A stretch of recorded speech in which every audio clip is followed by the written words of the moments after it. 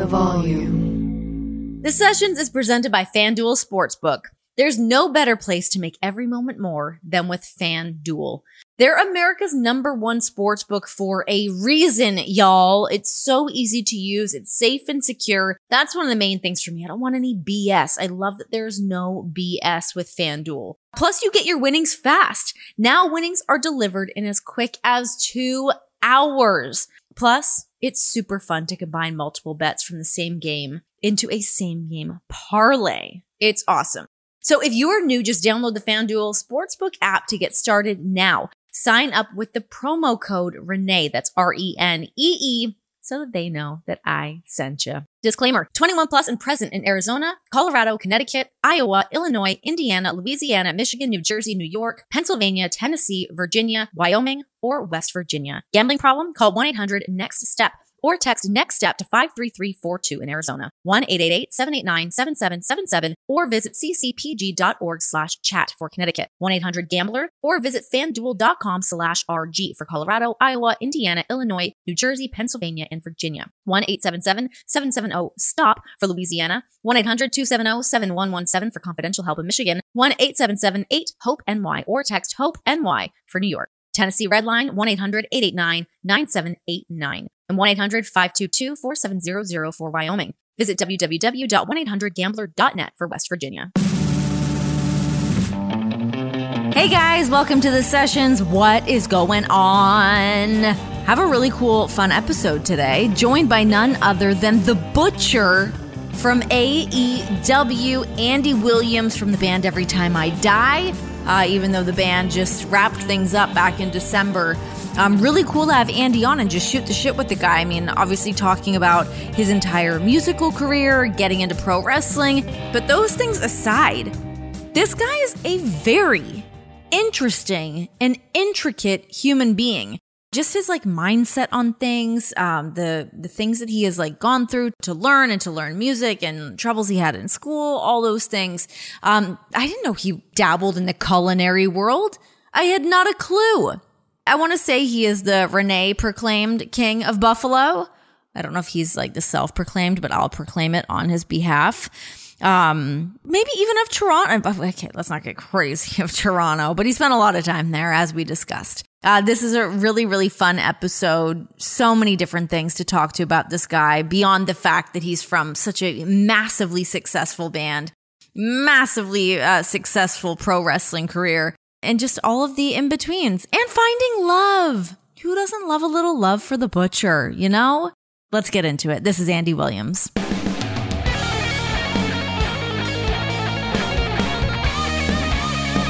I think I may have interviewed you when I was 20. Really? Where? I think so. When you guys were doing Warped Tour. So the very first show I ever did was called Rippin' It and Lippin' It with Renee. Good name. But I would interview bands, usually bands like you guys coming through Warped Tour and all of those things. But I mean, it was short-lived. I did it when I was so young and I had not a fucking clue what I was doing. I probably, if I did interview you, I would have asked you the dumbest questions. But as I was prepping and going through your guys' stuff, I'm I think I did. I tried to find a video of it, and luckily I didn't find it because I probably would have had to cancel this otherwise. But yeah, we maybe go back farther than we know. The only other time I walked into a dinner that you were into, and I said one word, and you literally went, "Are you from North Tonawanda?" And I pulled out my ID and handed you my ID, and my ID said North Tonawanda on it. And you were like, "No fucking way. The city that's always burning." It was, you guys were eating sushi somewhere in Orlando, and a buddy of mine, we knew some of you guys and took me there. And I all I said was one thing. It was really funny. In Toronto, we would always get those Buffalo commercials. So we would get you're in Tonawanda. The worst part is you're not the first person that's ever said that to me.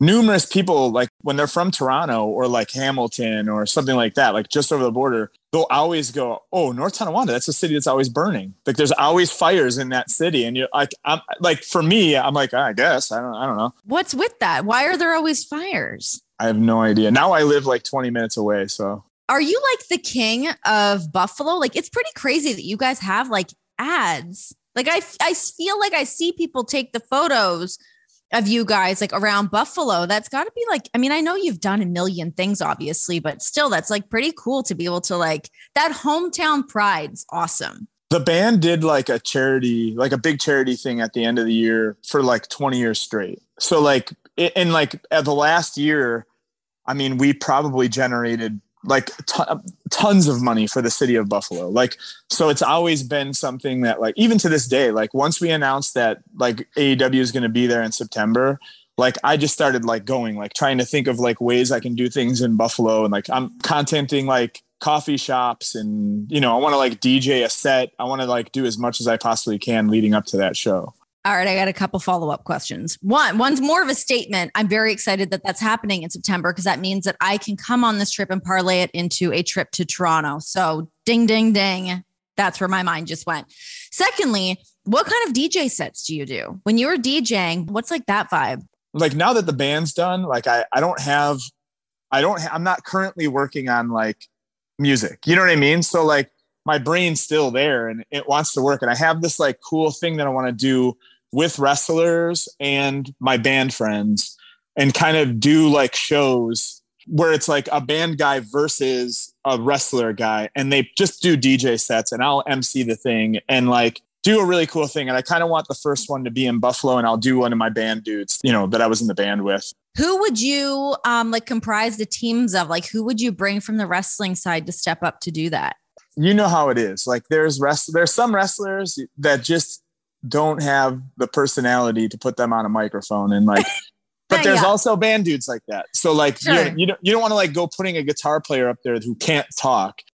Like a dream would be like Orange versus, because Orange's like music taste is like all over the place. There's times where I'll see him like vibing about lines stuff I like pop music that like I don't know about. And he'll just be in his own head, like listening to it. And like, I'll always ask him, I'm like, dude, what's going on? Like, tell me about that. I want to hear it, you know? And then he'll tell me about what he's feeling when he's like listening to a song. And I don't know, as a musician and as like I guess like a student, like I love hearing that stuff. So like, I would probably do like Orange versus like a metal dude. Okay. And see how weird the room is. And like when I used to do this DJ set, and it only happened when we were in Europe, I would get asked to do DJ sets and I'm like, man, my taste in music is so far, like it's so all over the place that like I will bum an entire crowd out. So like I have to like, I'm like that with karaoke. I was like, who wants like some dramatic shit? Right? Yeah. Like who it's just not Radiohead by me. Yes. But that's what I mean. Like, and I had the opportunity a couple of years ago to help with Violent Gentlemen had me like go out and MC or like DJ a couple sets for like the NHL. Shout out to Violent Gentlemen, by the way. Great people always over there. The greatest people. Yeah. So yeah, they had me do these things. And then I like would take that into account. And I was like, dude, no one wants to hear Metallica right now. Like there's no one in this room that wants to like hear like an 8-minute song about like World War II. Like no one wants to hear it. You know what I mean?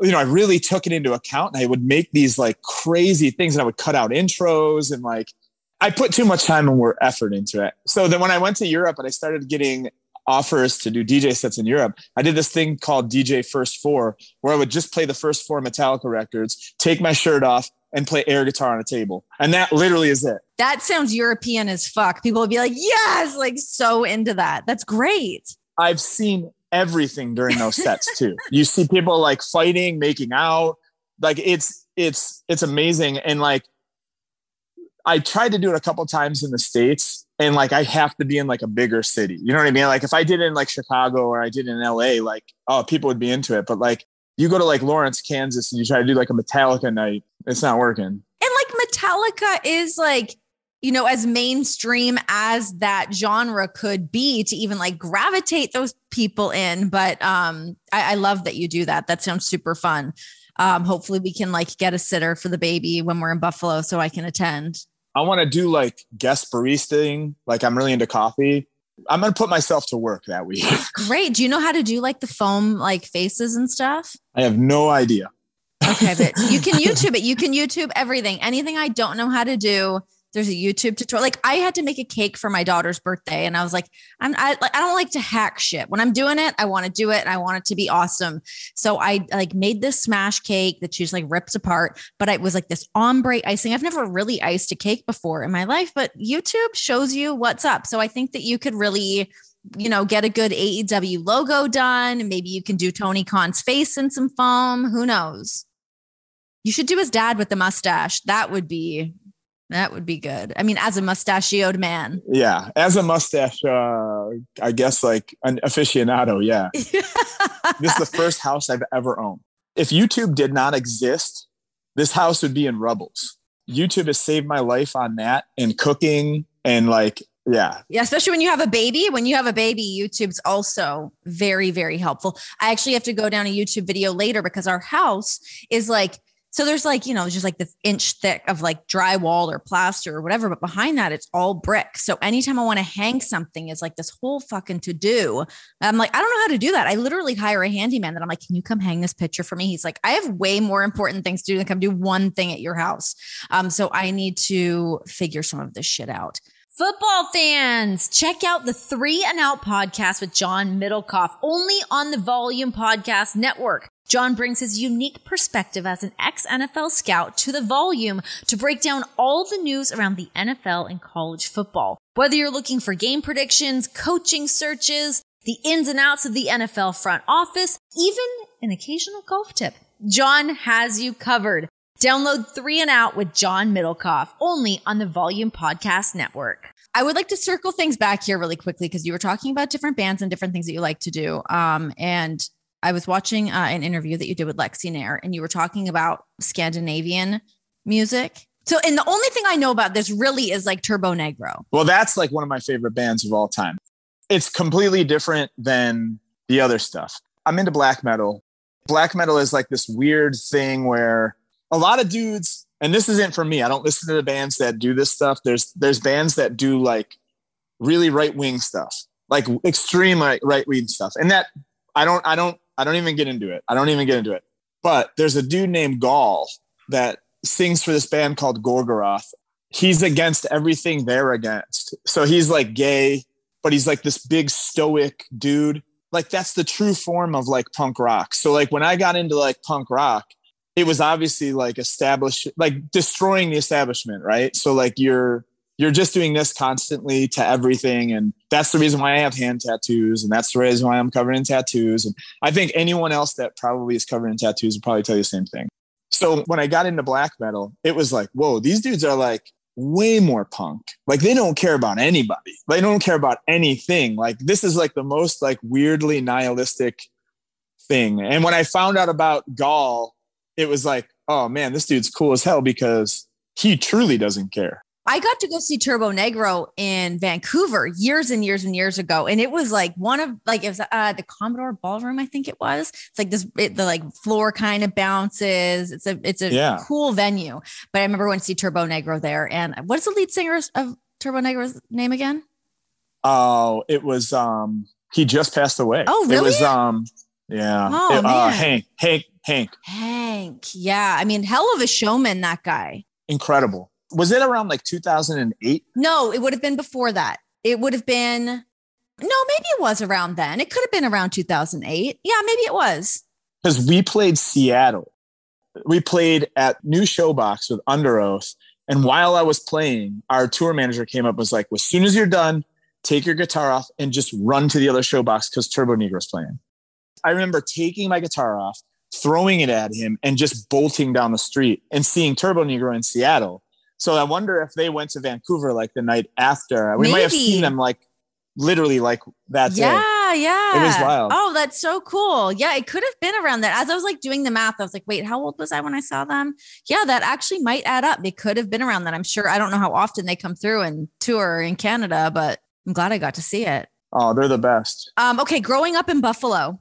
What was growing up in Buffalo like for you? I mean, as much as it's just across Lake Ontario for me from Toronto, they're similar, but I'm sure there's tons of differences as well. What was life like for you as a kid in Buffalo? I think it's like that place. It's like, we're all winners, but like the perception of us on the outside is that we're losers because it's like, we're always getting dumped on by snow.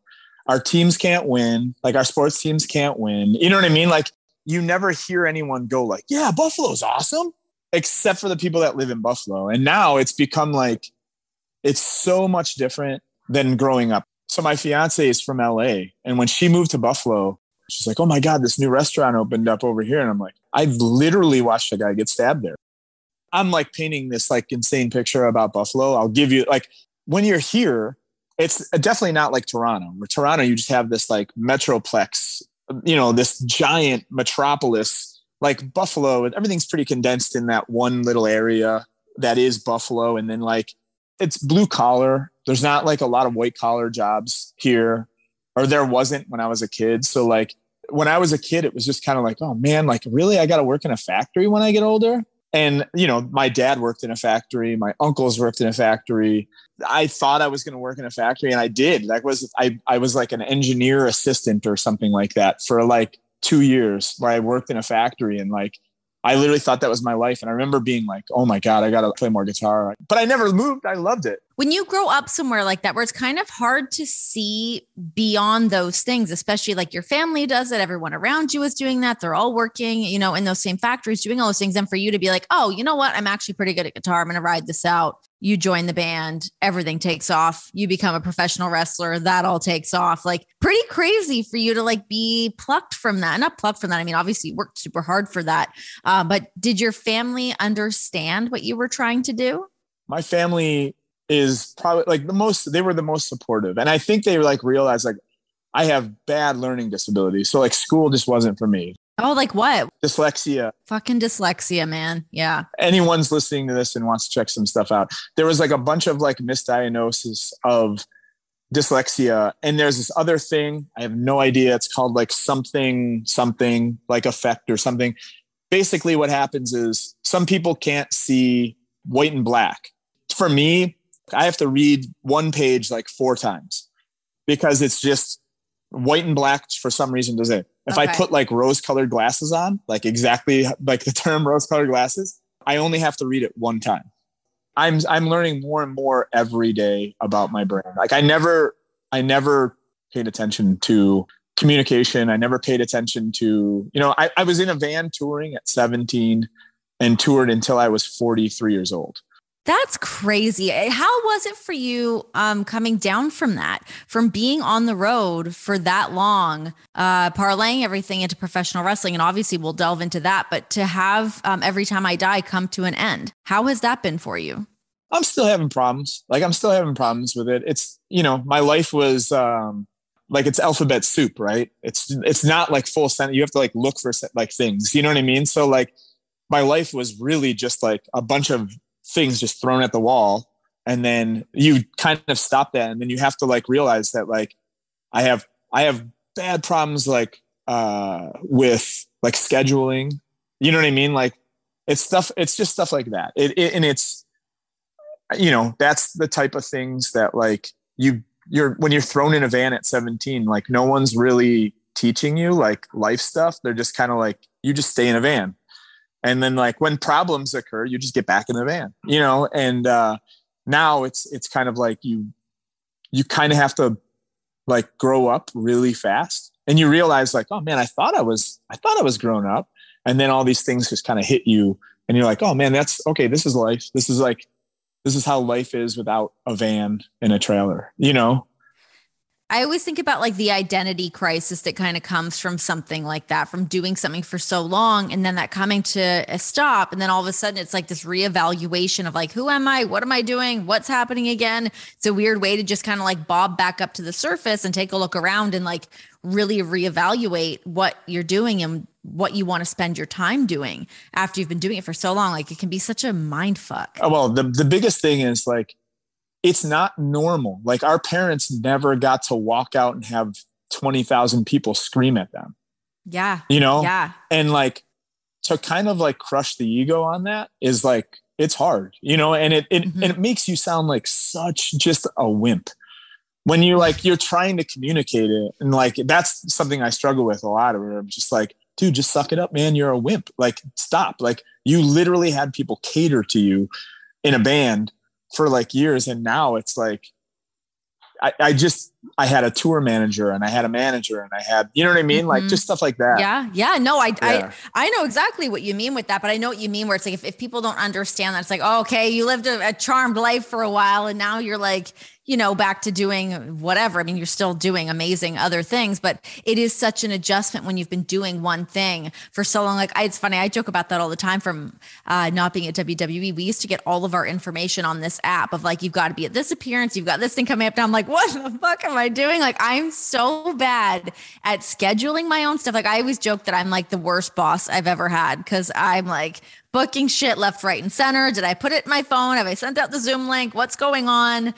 Yeah, having somebody just kind of like corral those things for you can be, yeah. When did you get into entertainment? Like when did you start doing entertainment? Around 18, I guess, is when I like first really started doing, like as soon as I finished high school is right when I started doing it. Like I finished high school, didn't know what I was doing, but I knew that I wanted to perform in some capacity. And I was like, Second City's in Toronto, that's what I'm going to go do. And that was like the first thing. I was like, take my $250 and show me what to do. But yeah, I mean, when you start doing something like that from a young age and it's all you like really know is that world that, yeah, doing like. It's a completely different work ethic. Oh, totally. It's such a grind.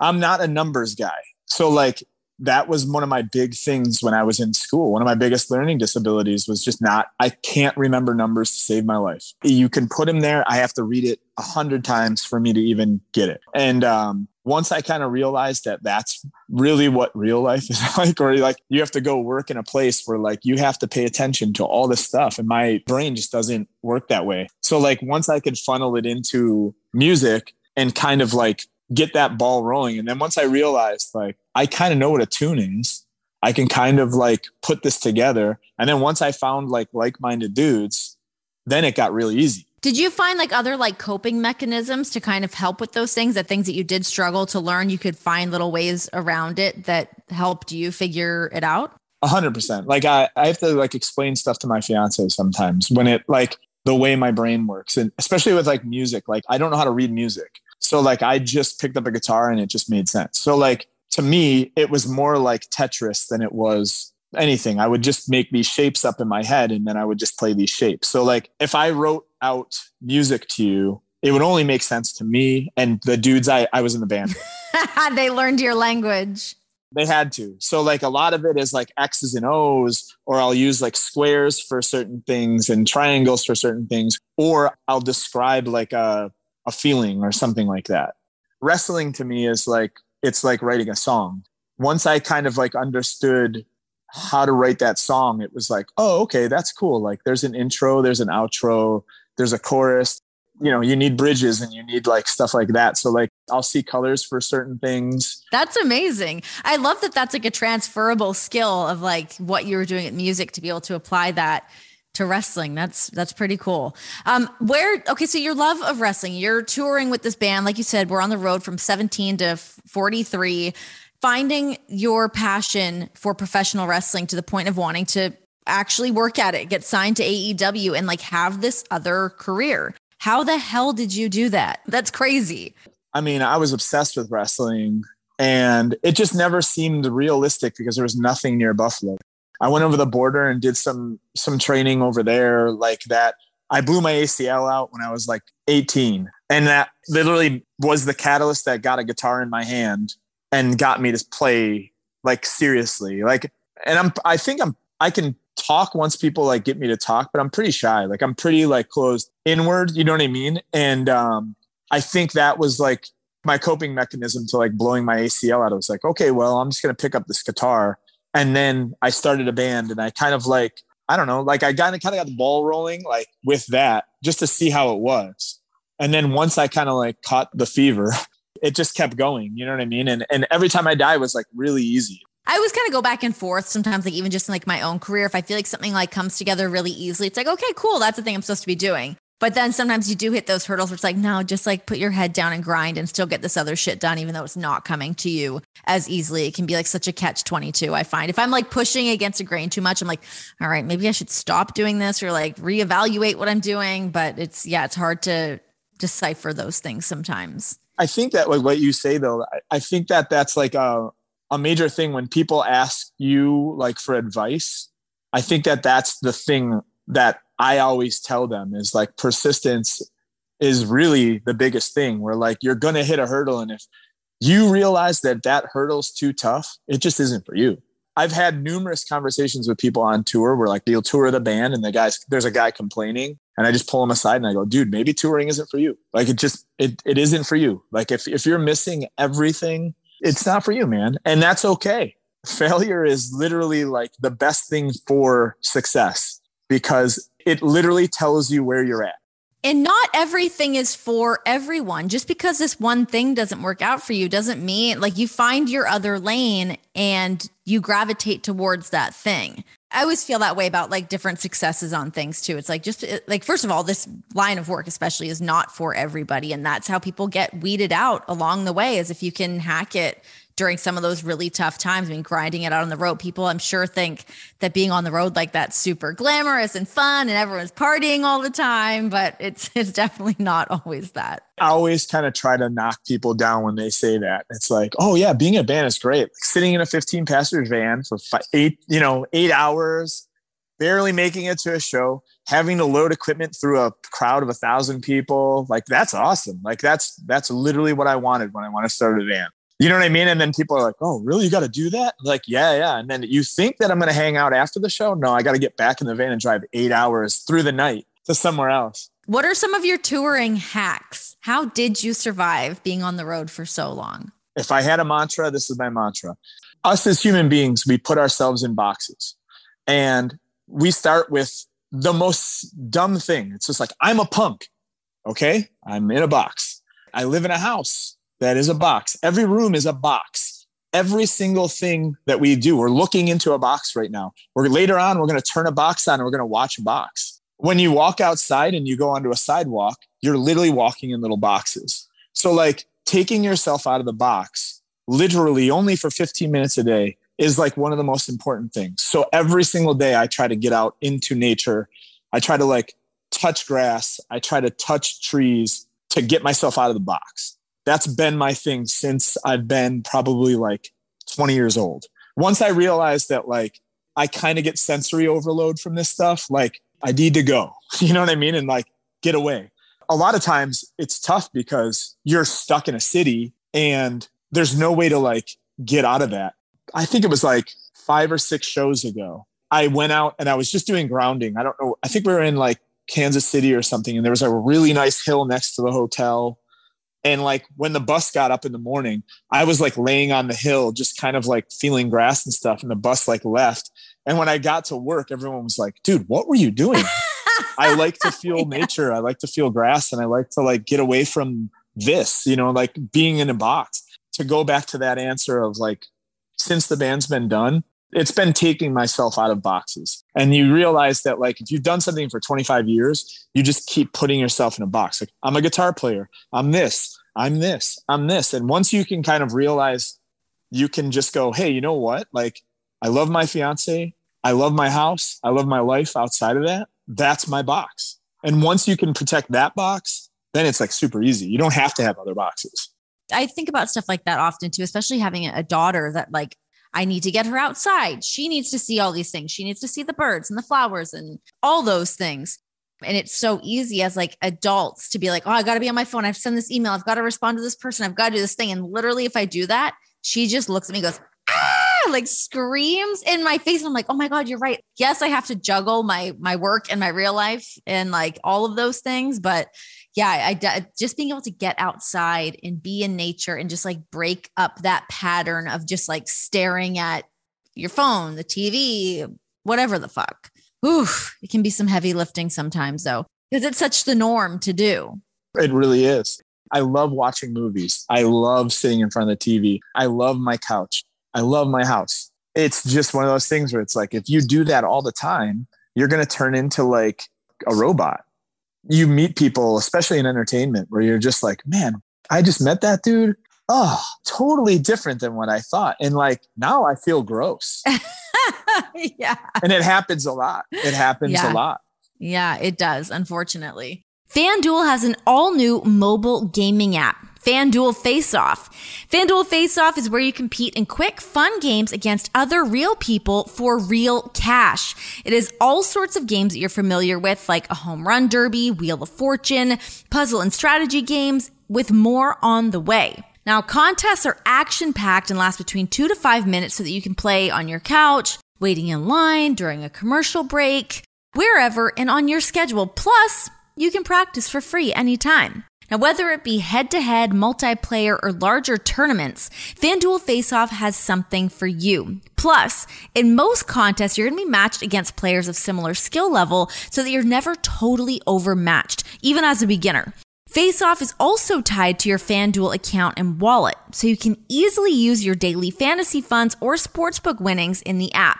For me, I am a sucker forever and for always for a little Wheel of Fortune. I love me some Wheel of Fortune. So the fact that I can play this on my phone during my commercial breaks, during ads that pop up during all of our streaming products and whatnot, this is what I'm doing in my free time 100%.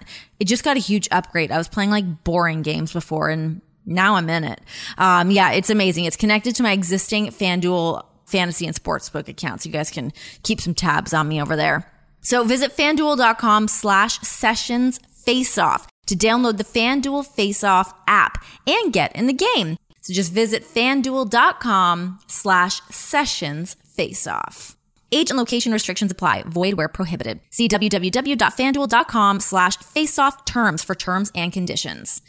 Okay, pro wrestling. You're signed to AEW. How did you go from being on a band, touring as often as you guys were, doing all the things that you were doing, to also parlaying things into this whole other career? Like, how the hell did you manage to find the time to do that? I think it was almost kind of like out of necessity. Things in the band were kind of starting to get ugly. I would say probably about 12 years ago. Oh, shit. So you guys were holding on. Not like holding on. Like, it just kind of like, if it went kaputs 12 years ago, it would have been the same if it went kaputs like it did in December. Someone in the band literally was just creating something that made me go, fuck, I need to do something else. And it presented itself. A school literally opened up in Buffalo. Jesse, my partner, Blade, he started like going there just to get some training in. And I was like, well, fuck it. I'll just go and just bump around. Like, I don't have any aspirations. I really don't have the time to like do this competitively or, as a profession, but like, I'll go there and like get a workout in and whatever, the more I went, the more I did it. People just kept saying like, dude, you should do this. And then I started getting like offers. Like, once it kind of like got out there, like people were offering like shows or spots at least. Then I was like doing shows. I would dress exactly like I was on stage. I would come out exactly the same way. So if an ETID fan wanted to come see me wrestle, I'd be like, holy shit, I just saw that dude play guitar and now he's exactly here. But when you do that, you kind of pigeonhole yourself and then you kind of get the same offer over and over again, which is like, hey, come to our promotion. Like, our top heel is going to be in the ring. He's going to have a fake guitar with him. And he's going to strum it. He's going to make fun of you and you're going to choke slam him. And like, that's it. It kind of stinks. You know what I mean? Like, you got to get pigeonholed in there. And I was like that. And Jesse literally went, hey man, if you want to get treated like a wrestler, look like a pro wrestler, go buy boots, get trunks and see if it's for you. And I was like, okay. And I went and I did it. And then I was like, oh man, this is really cool. And you can probably move a lot better, right? 100%. Yeah. Yeah. Once I kind of got the ball rolling on that, like, the creativeness of pro wrestling is the same exact creative thing I use for music. And like, at first I wasn't getting it. I wasn't making sense of that part of it. And then once I realized like, oh man, there's like way more showmanship than there is. Like, showmanship is like the most important thing, I think, in wrestling. Because if you can't just get in the ring and like make the crowd react to anything, that's kind of hard. Like, you can go out there and do a bunch of movements, but like, if you don't have the entertainment part, and I was like, oh man, I've been doing this for a long time. I've been like entertaining people for a long time. It just never clicked. And then once it did, it was like, oh, okay. Like, man, maybe I could do this. And then like, offers kept coming for like actual wrestling instead of just that spot. And then Jesse was just kind of vocalizing the fact that he wanted to like do more. And at the time we were just working in Toronto, and he was like working in a tag team. And then like, I was just in like multi-mans like all the time. There was never any weight on me. You know what I mean? It was just kind of like, oh, okay, well, I don't know what to do with them. We'll put them in an 8-man. And then once me and Jesse started like tagging, then my brain just started kind of like going, oh shit, like oh, if I look at us like outlaws and then kind of like come up with something that makes us kind of look like Butch Cassidy and the Sundance Kid, that's where the name came from. Where it was like the butcher and the blade. It has nothing to do really with like us being like butchers, but I like the idea of like normal guys going out and like kicking some ass. Well, that takes away one of my questions because I was going to ask you what kind of butcher skills you had. None. Yeah. To believe it or not, though, I went to 8 months of culinary school. So shut up. Yeah, I do have some sort of chops, but like not that. Yeah. And my grandfather was a butcher. Wow. Okay. Wait, tell me about culinary school now. Wrestling's talking my language, but culinary school, we're really cooking now. It was literally, I ran track in college and I needed to figure out something to do that would keep my brain there. And I was like, oh, I like cooking, so I'll just go do that. The worst part is that 8 months was like, I probably picked up a spatula or a knife like 5 times. You have to do like hotel management or something like that. So like that 8 months was whatever, but I cook every day. I love cooking. Have you watched The Bear on Hulu? I haven't yet. I haven't. Maddie's like one of my like oldest friends. Maddie used to let every time I'd stay at his house when I was like, what? Yeah, when the band first started. So he lived in St. Catharines and he had a roommate and they were going to college at the time. So like the band would go over and like you could play in a weekend. You could do like Burlington, Hamilton, Toronto, and like none of the same people would go to any of those shows. So like there'd be like 150 people in Burlington, 100 people in Hamilton, and then like 200 people in Toronto, and totally different. But you didn't want to cross the border every single time. So we would stay at Maddie's in St. Catharines and then drive to the shows, and he would just come to the shows with us. What kind of cooking would you do with Maddie? We're talking about Maddie Matheson, everybody. He is fantastic. Here's the thing. At this point in time, he had just started. He was a shitty, he looked like a garbage pail kid. He was like this little chubby guy, like once the band kind of started rolling, like we didn't have to we honestly couldn't stay at people's houses anymore because we had more people with us. So like every once in a while we would stay with them. It's kind of like wrestling where like you kind of see someone and then you don't know when you're going to see them next. You know what I mean? So years later, it's probably like 2012. I'm filling in for this band and I get a text message from a guy that says, hey, you should come play Underparts and Labor. So I asked the band, I was like, hey, do you want to go to Toronto after the Buffalo show and play this show? And then we can drive to Boston, which is insane, by the way. I don't know if you can do the geography on that one, but the show let out at like 1 a.m. and we had to drive all the way to Boston, like through the night in a snowstorm. What is that? Like 10 hours, 12 hours? Yeah. And you had to deal with like Good border God. stuff again. So we were at that place and I hadn't seen Maddie in like years. I probably hadn't seen Maddie at that point in time for 6-7 years. And I'm sitting there and someone came up and was like, hey, if you want to order food, each of us get like a $20 like per diem or something like that with this place. So I go upstairs and I'm sitting there looking at the menu and I see Maddie like bolt by. And I was like, holy shit, that was Maddie. And I go, Maddie. And he comes over and he's like, just insane. And he was like super stoked that like the band was playing there. He had no idea that I was like filling in for the band, but he like loved the band. And he's like telling me, and I started asking him like, dude, this restaurant's amazing. Like, I wonder who owns it. And he goes, dude, I own it. And I instantly just started like tearing up. Like I got like friend pride. I was like, no way. Like last time I saw you, you were like a struggling like college kid. And now you're like kicking ass. You know what I mean? He's so cool. He is legit the coolest. Me and Brody King, we were in LA and it was me, my fiance, him and his wife. And Maddie texted us and was like, hey, if you guys want, I'm doing this like book signing downtown where I had to cook for a bunch of people. And like, I can't give you that food, but I'll make sure you eat. Okay. We show up to this thing and like, he sat us right in the middle of the place. That dude made sure that the place that we were at just kept bringing us food. It was like $1,000 worth of food, like easily $1,000 worth of food, like just kept coming out. And then we were stuffed. And then a tomahawk came out and he's like, this tomahawk came out. I mean, we ate maybe one of everything that was on that menu. And he came over and just hung with us. Like he would go to a table for a second, then come hang out with us, go to a table, come hang out with us. And like, it was incredible. He was wearing like a size large shirt when he should have been wearing like a 2XL or something. You talk about getting outside that box. You have somebody like that who's like this chef that now has this show that he's executive producer of on Hulu called The Bear that so many people were telling me about. John and I just finished it last night and we're both like, oh my God, that show was fucking great. Loved it. I've only heard good things. It's really, really, and they're like, it's only 8 episodes. I think they're only 30-minute episodes. It's awesome. The writing in it's great. The casting in it's really great. And I was in Hawaii one time and I was in like some like surf shop and I was like, wait, is this Maddie Matheson Dickies? What? I think it was with Dickies. I was like, is it the same guy? Like that chef has like this clothing line. What is going on? Like, I love when people can break out of that mold. It's like, like you said, everyone always wants to put you in a box and you're living in a box, and to be like, no, I'm not just this one thing. I have all these other interests and these other things that I can do. And to see those things be like successful for other people, like legit pumps me up. I'm super proud of his success. Like extremely proud of his success. Like the one thing that I'm most proud about is that he is literally putting himself there. Like that is 100% him. There's no hiding it. He doesn't have a gimmick. He doesn't have, that's always been him. That's him, like to a T. Yeah. And it's I'm jealous of it. You know what I mean? Where you can be that free and just, be yourself. And like, it's so cool to like see him like thrive at being him. The food is just a vessel for himself. Maddie's Patties. I was just saying that to John because I was explaining to John who he was last night. Like he's got all these different restaurants and stuff, but yeah, I always hear Maddie's Patties in Toronto is awesome too. All these things to check out.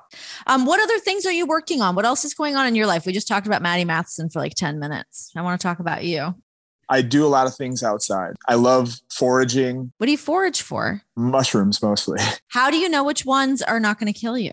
And once you kind of get the lay of the land, you kind of understand. And like, there's copycats of all the really good ones. So like, you have to basically like look under it. And there's like things you need to look for. If a mushroom has like almost kind of like a sponge under it, it's usually okay.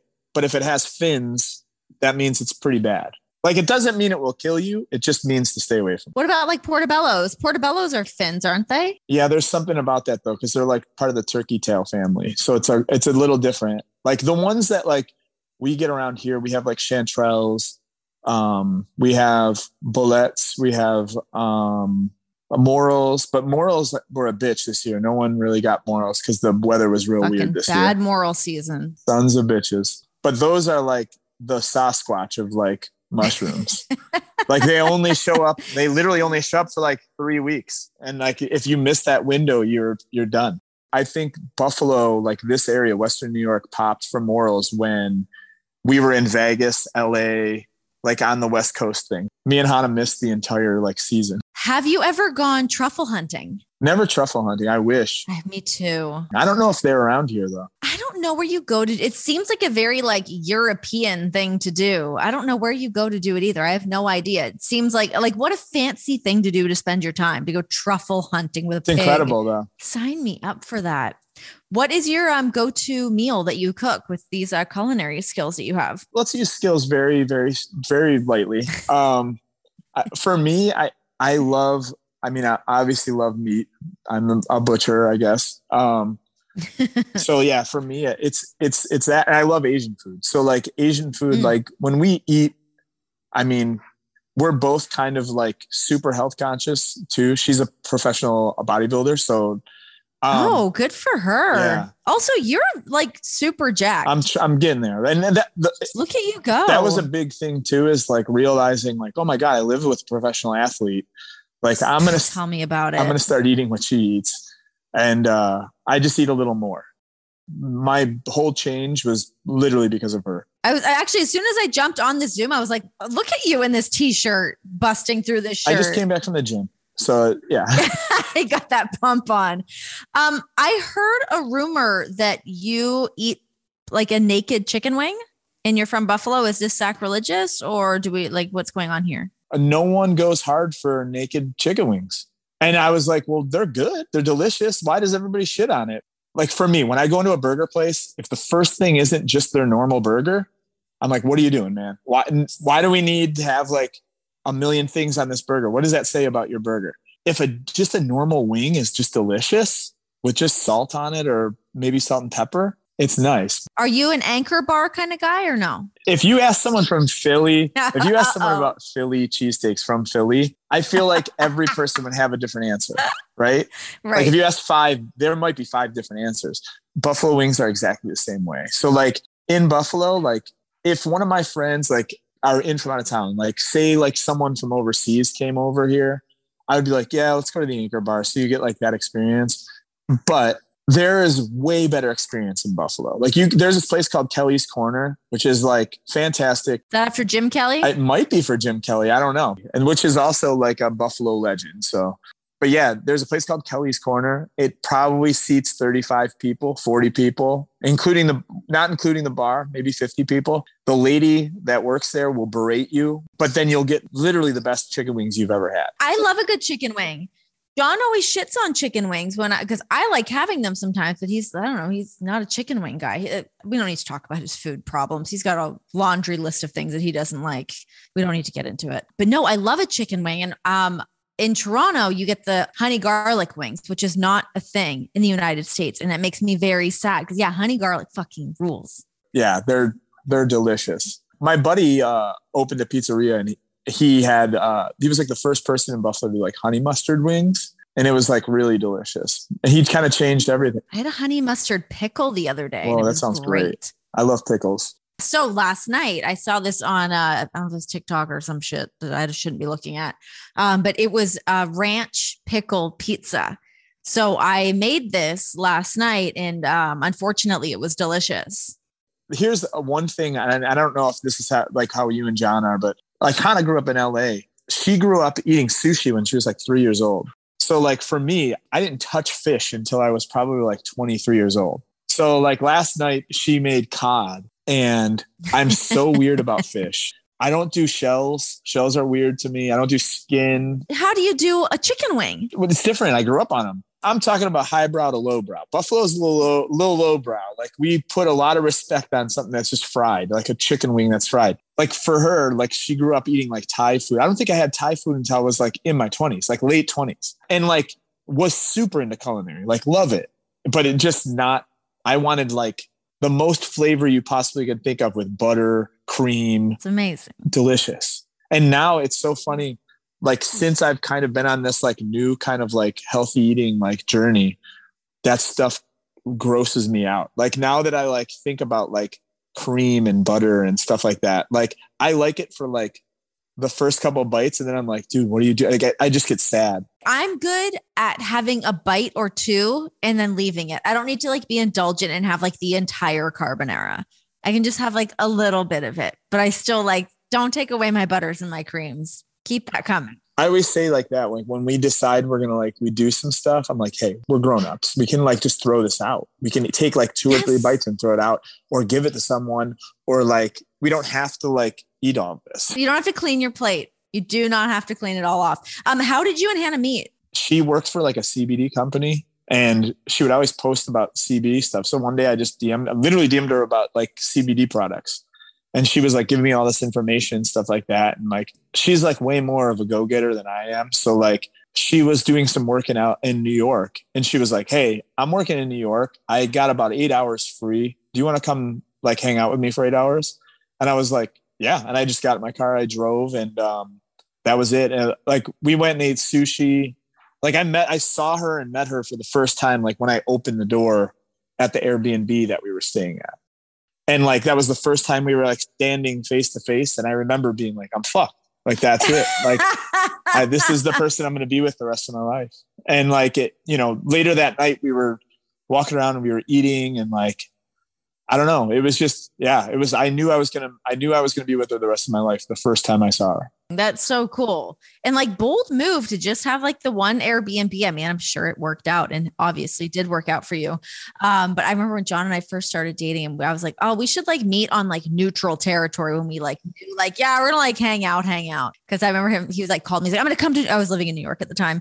He was like, I'm going to come there and like stay with you or visit you or whatever. And I was like, okay, great. And like the next day being like, you cannot come stay at my apartment. Oh my God, I'm gonna have to look at you for like a whole weekend. Jesus, that's intense. But here we are, right? When you know. It's the best. And that like is something that like I never I never experienced. Like it never even came close to experiencing. You know what I mean? Where it was just like I'm such a singular person that like, and you know, there's troubles every day with that, with like, you know, communicating and stuff like that. When it's like, it's not a challenge though. It's literally like, oh man, like this is cool. I'm working through this shit. And like, you're gaining more of the puzzle pieces. You know what I mean? And like, that's the best. Yeah, it really is the best. And yeah, man, I just love her to death. So that's really cool. I love that. My last question before I let you go. Why is your social media handle Andy Complains? Because you're a very pleasant man. I think that's because of that. I was like, okay, well, I used to complain about like dumb things. And then once I kind of got a Twitter, and like when that was the first thing I started, when it was Andy Complains, and like it would be the dumbest things. I would just complain about stupid stuff. And then I realized I was like, oh man, complaining sucks. What a drag. But if I do it there, I won't do it in real life. That's kind of how, that was the idea of it. And now then it just turned, and then now I really don't complain. There we have it. Mystery solved. And Andy Complains. Yeah. All right, Andy, thanks for coming hang out with me, and I'll see you soon. Thank you. A big thank you to Andy for hanging out with me. And yeah, guys, keep your eyes and ears peeled if you were in the Buffalo area for when AEW makes their way out there. Because, yeah, it sounds like Andy's going to do like a takeover of Buffalo, like many different things. I definitely want to check all that stuff out. A barista? Come on, hook it up. Or the like Orange Cassidy, like musical face-off thing. Sign a girl up. All right, guys, thanks for hanging out. Thanks to Andy for joining me and hanging out with me. Much, much appreciated. I always appreciate people giving me their time. You know, it's like, yeah, can I have an hour of your time in the middle of the afternoon to record a podcast? So I appreciate everybody for taking a time. That goes to all of the guests that we've had, and to you guys for taking an hour out and listening to us shoot the shit. Appreciate ya. Hit me up on social media. Let me know who you guys want to hear on the podcast. It can be from completely outside the wrestling world. You know, I'm down to dabble. I love a convo. It can be with kind of whoever. So throw a name in the hat. Hit me up. Let me know. See you guys next time. This has been The Sessions.